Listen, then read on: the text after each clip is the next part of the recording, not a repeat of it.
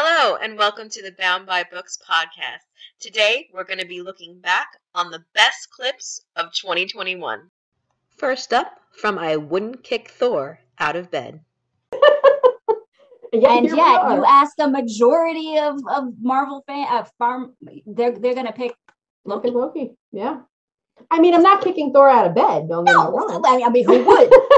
Who would? But I don't want to follow his seconds. story. I don't want to, I don't want to know all of his deep, dark secrets because I don't think there are that many. Although, again, they've done a lot with that character and in large part, I think, to the actor. So definitely props to him. But I don't care as much because he doesn't have the same level of depth that Loki does. So going back to your books for a second, when you're writing characters, since we do predominantly write romance, although I know that you have a lot of genres. I really do. But predominantly romance. So we are writing towards a female audience. Mm-hmm. How do you set up your hero? Like, what are your heroes typically like? Well, see, I tend to write characters who feel like they are broken and they feel like they are discarded. And then the arc becomes them sort of overcoming that sense of worthlessness, that sense of the arc is the sort of trusting to love themselves. And so the themes in a lot of my books are similar, that they start out in one place and then they end up changed and evolved, but the things that they learn by the people that they interact with.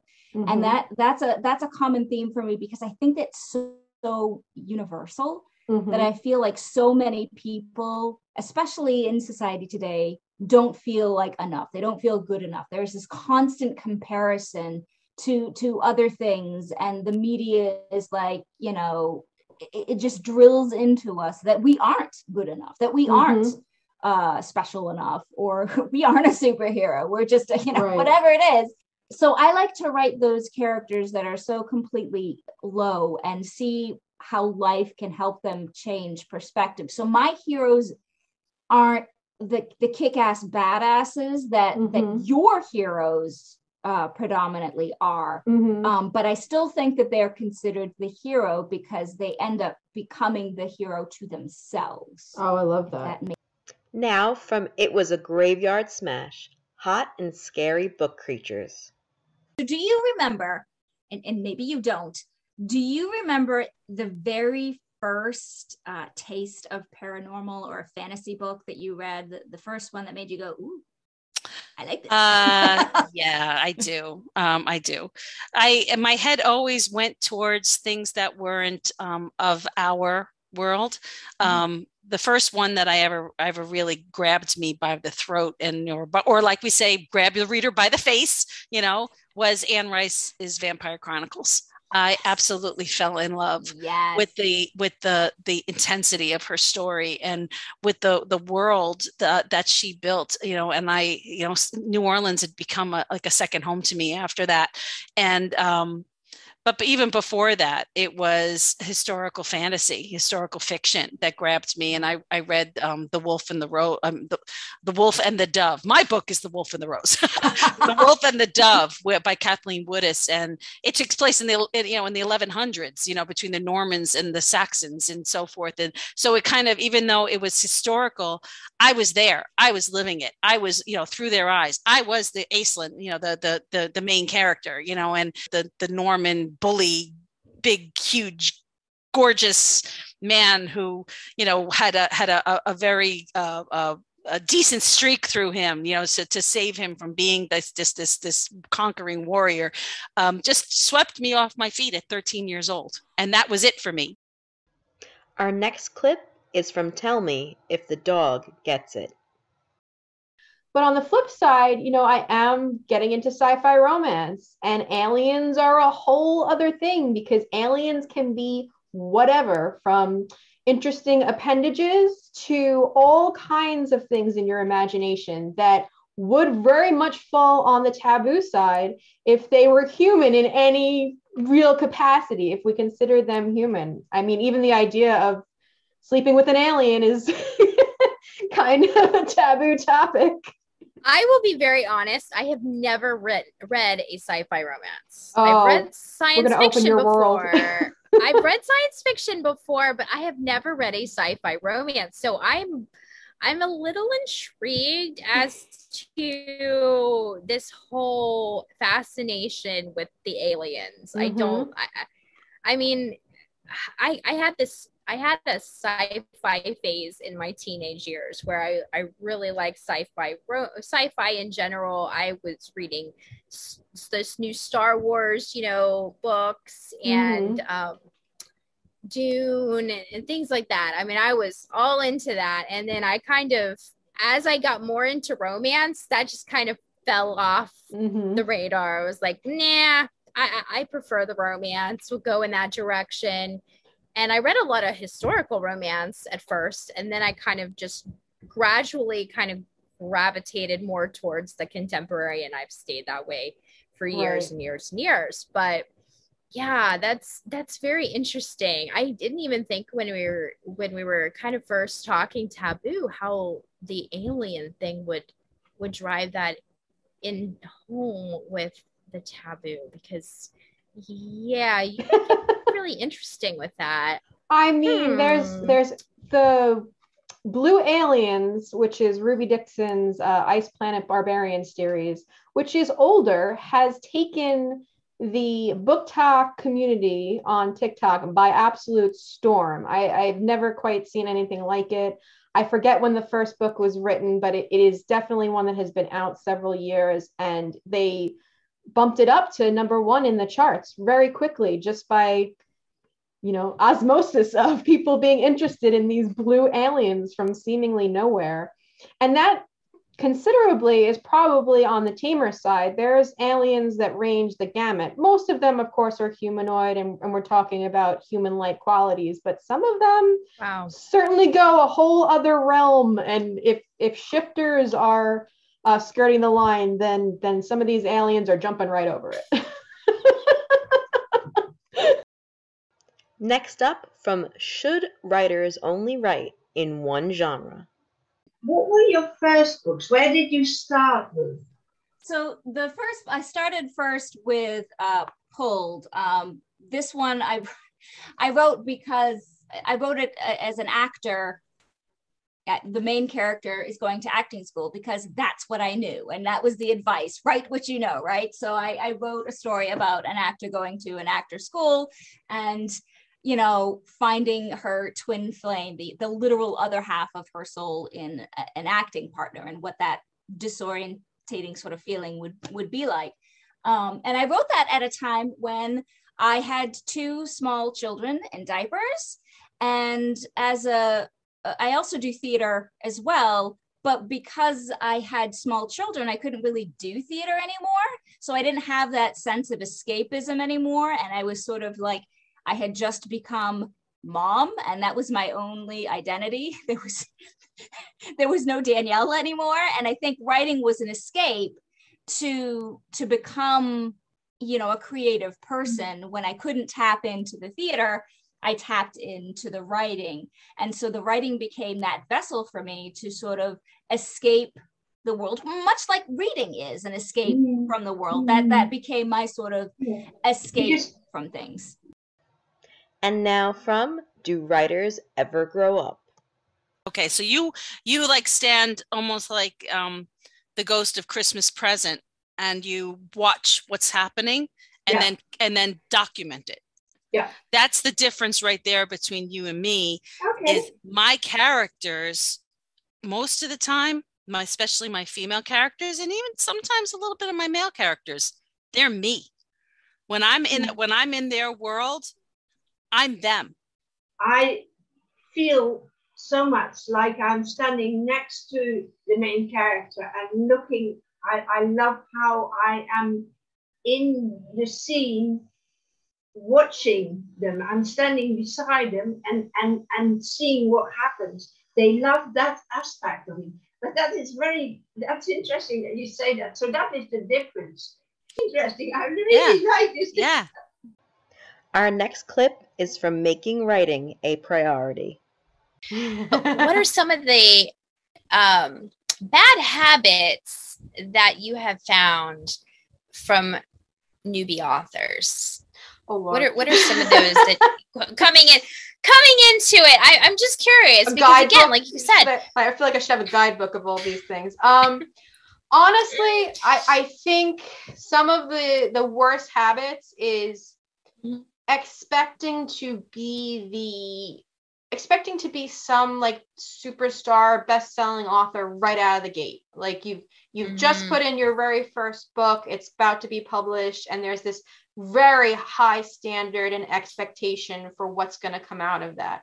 And the reality is, even traditional authors at traditional publishing houses, it's very unlikely that that's going to happen. We're talking about the 1% of authors that's going to happen to, where their debut book is going to be some flyaway bestseller. And I think, having that expectation really sets the whole standard for a debut and can make it really depressing and not a good experience for an author.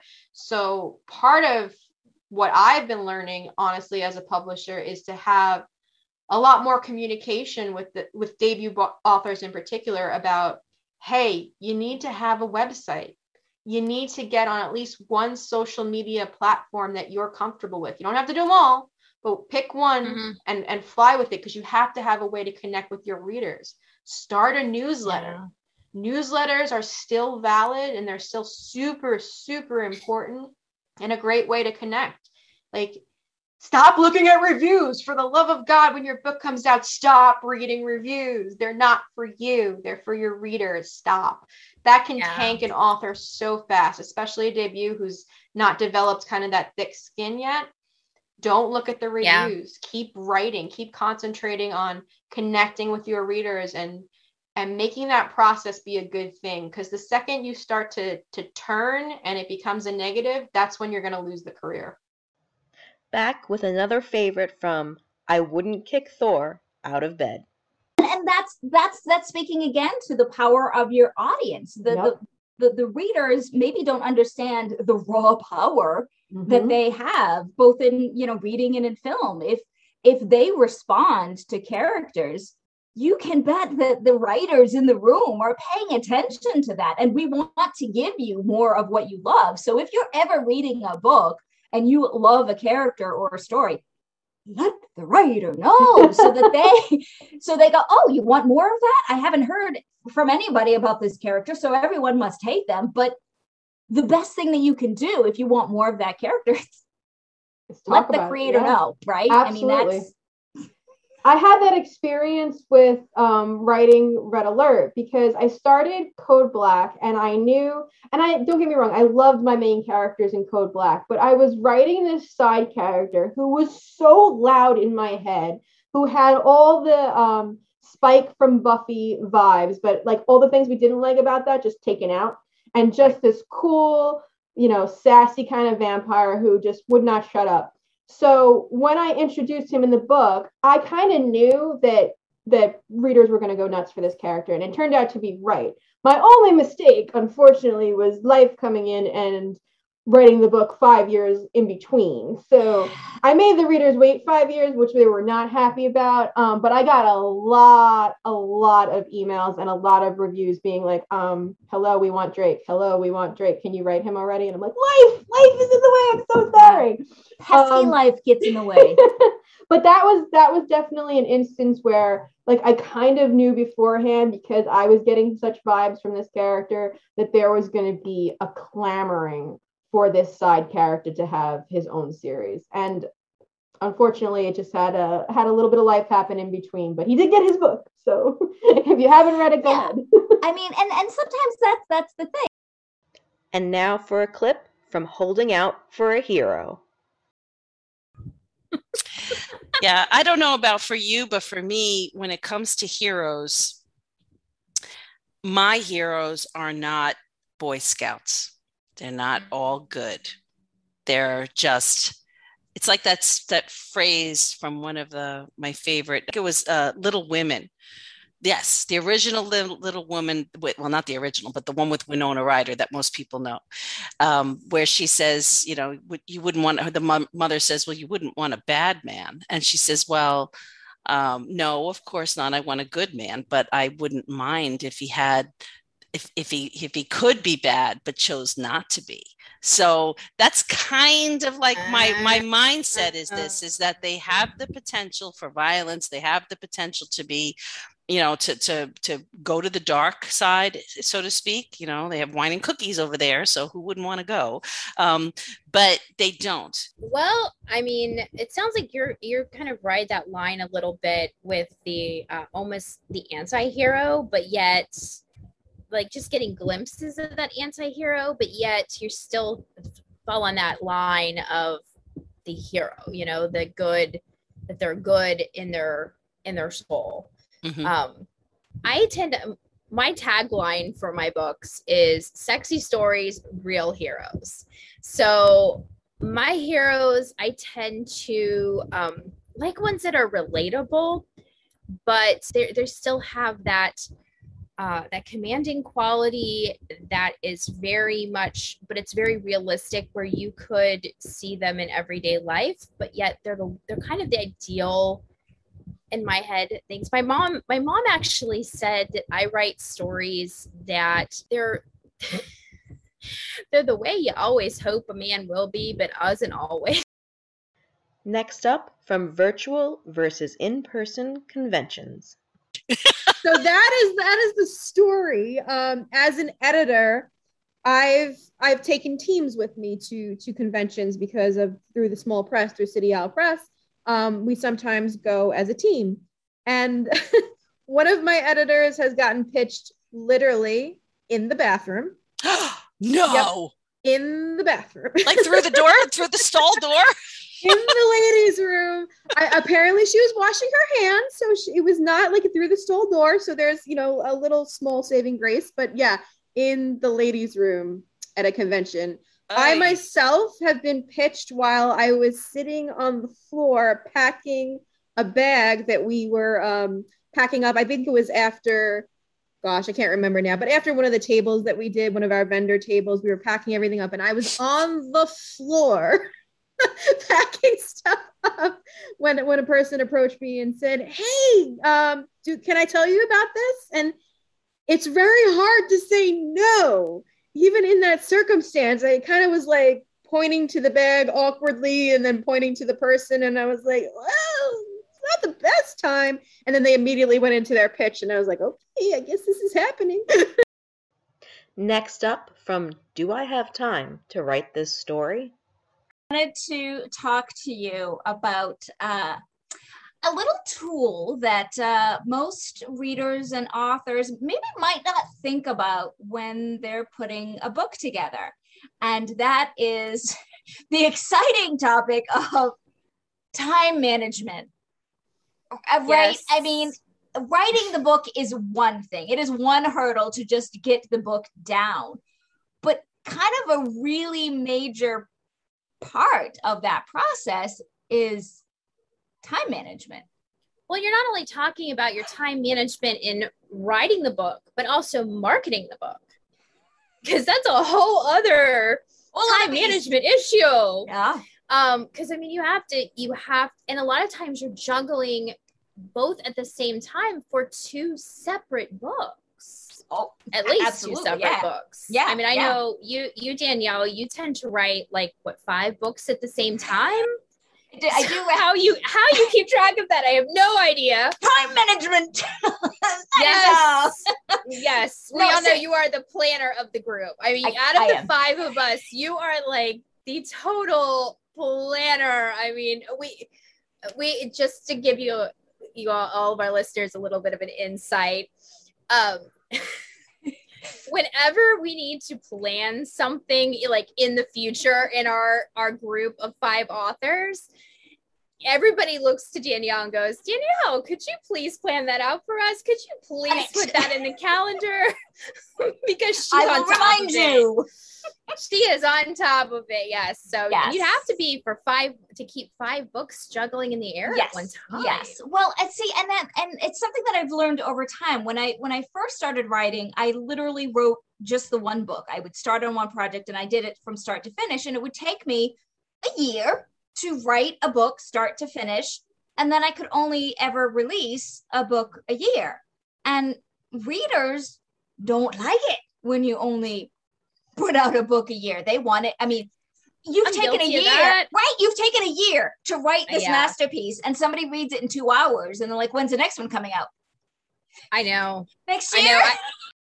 Now from TikTok is bringing authors and readers together.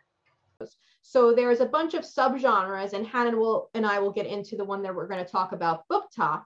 But the actual platform of TikTok is very much about creating videos that are within your niche or about your life or are trending videos. And we'll talk about all of those things.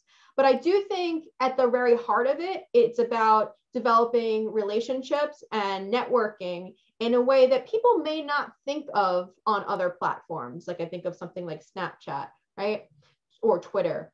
It's more in the community sense as Facebook might be, where we have Instagram, where we're having these developing communities and friendships between people. And that's the thing that I really like about TikTok. And I think I would compare it mostly to the reels of Instagram. But the big difference, according to me, about Instagram and TikTok is that Instagram is still more about the glamorous, the perfect, the shiny, whereas TikTok, although there are many filters you can use to embellish yourself, it is raw. It's more like I am who I am. And I mean, look at me, how old I am. And I'm on there and I'm not, I mean, I follow a lady who is like 79, you know, the Holocaust survivor, and she has more than 1 million viewers and people love her. So I think the essence and why I love it so much is because of that rawness, of that just be who you are. As you said, the communities that form around that, it's about authenticity. We've done with the slim models and the, you know, we embrace variety, everything. And that is so manifested on that platform. Do you agree?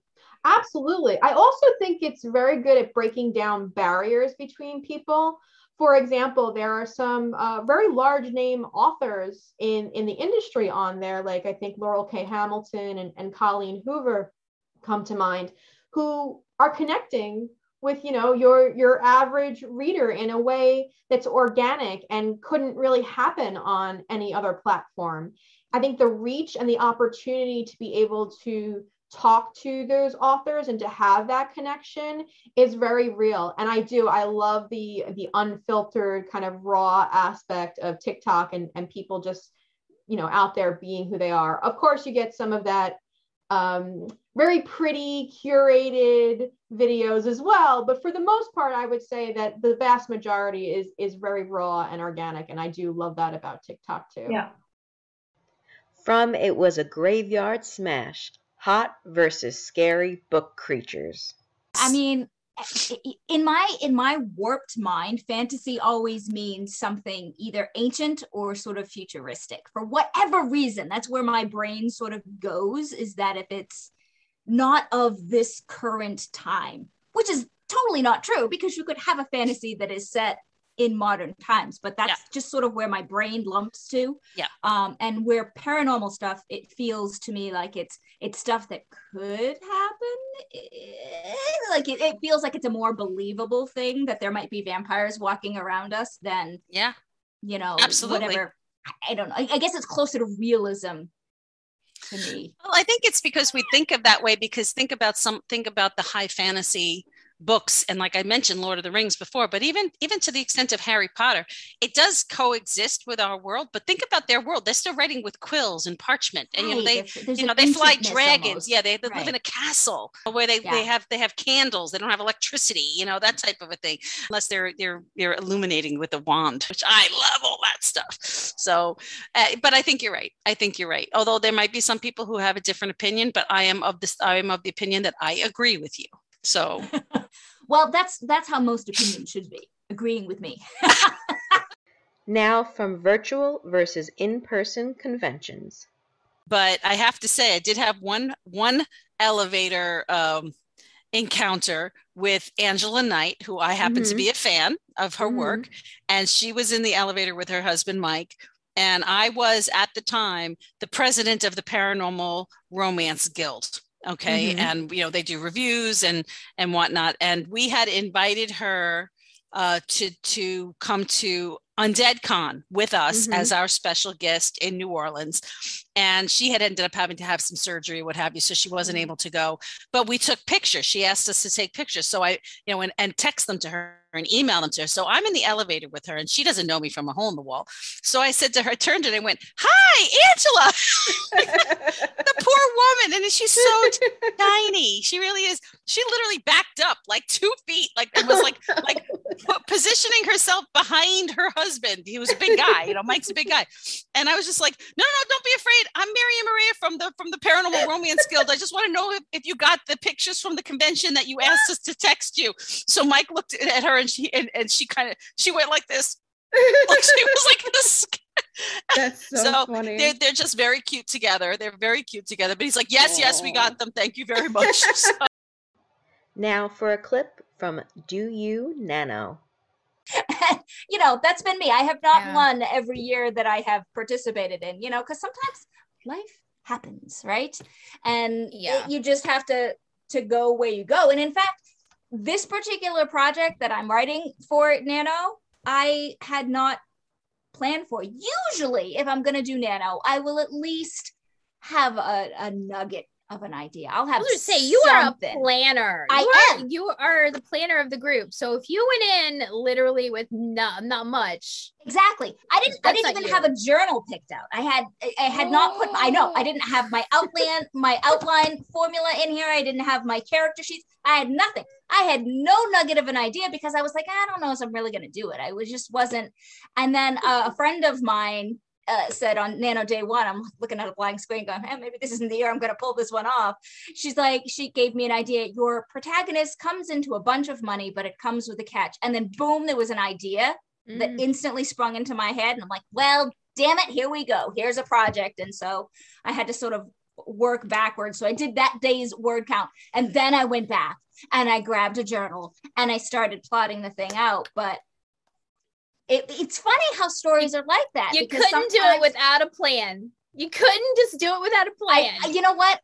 My first probably 5 or 6 books, I pantsed it. So I can do it. But I can tell you the difference between those first ones that I wrote and my last ones. The first ones required way more time to edit because I was all over the place meandering and some of the storyline was just like, where are you going? What is the point of your book? What is the story about, woman?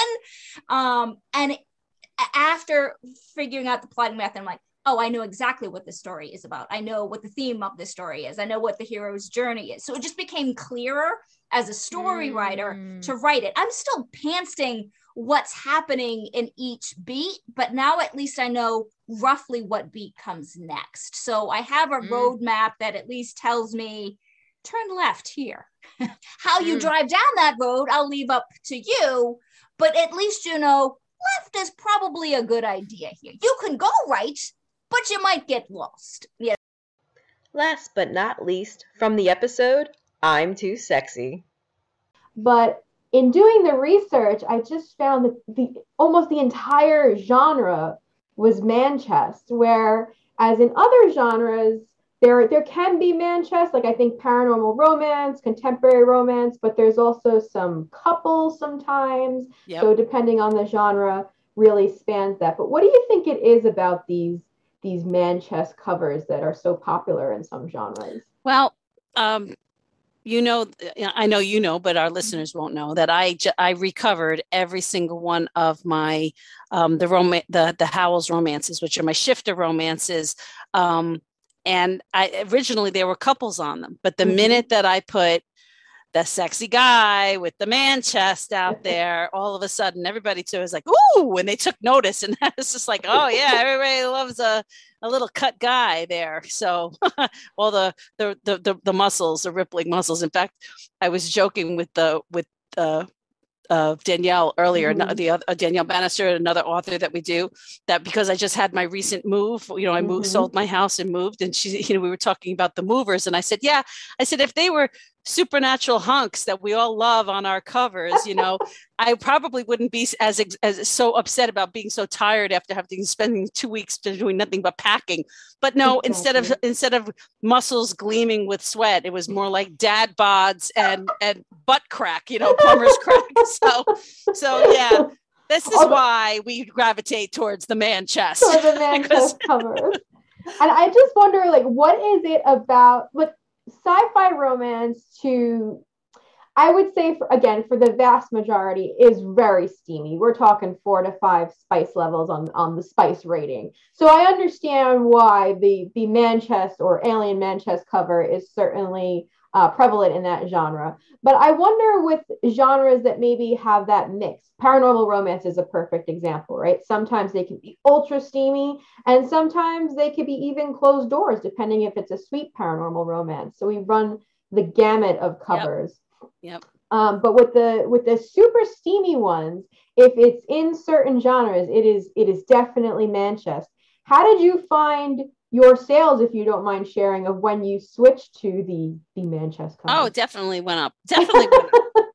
The other, it was, I mean, the other covers were okay. They were kind of formulaic, but the minute that I had just these beautiful men on the covers that, and of course they, unless you're, married, you're Lisa, I forgot her last name, who's married to Jason Momoa, you don't see this every day. This is not your typical, your typical significant other. So in life. So, but they did.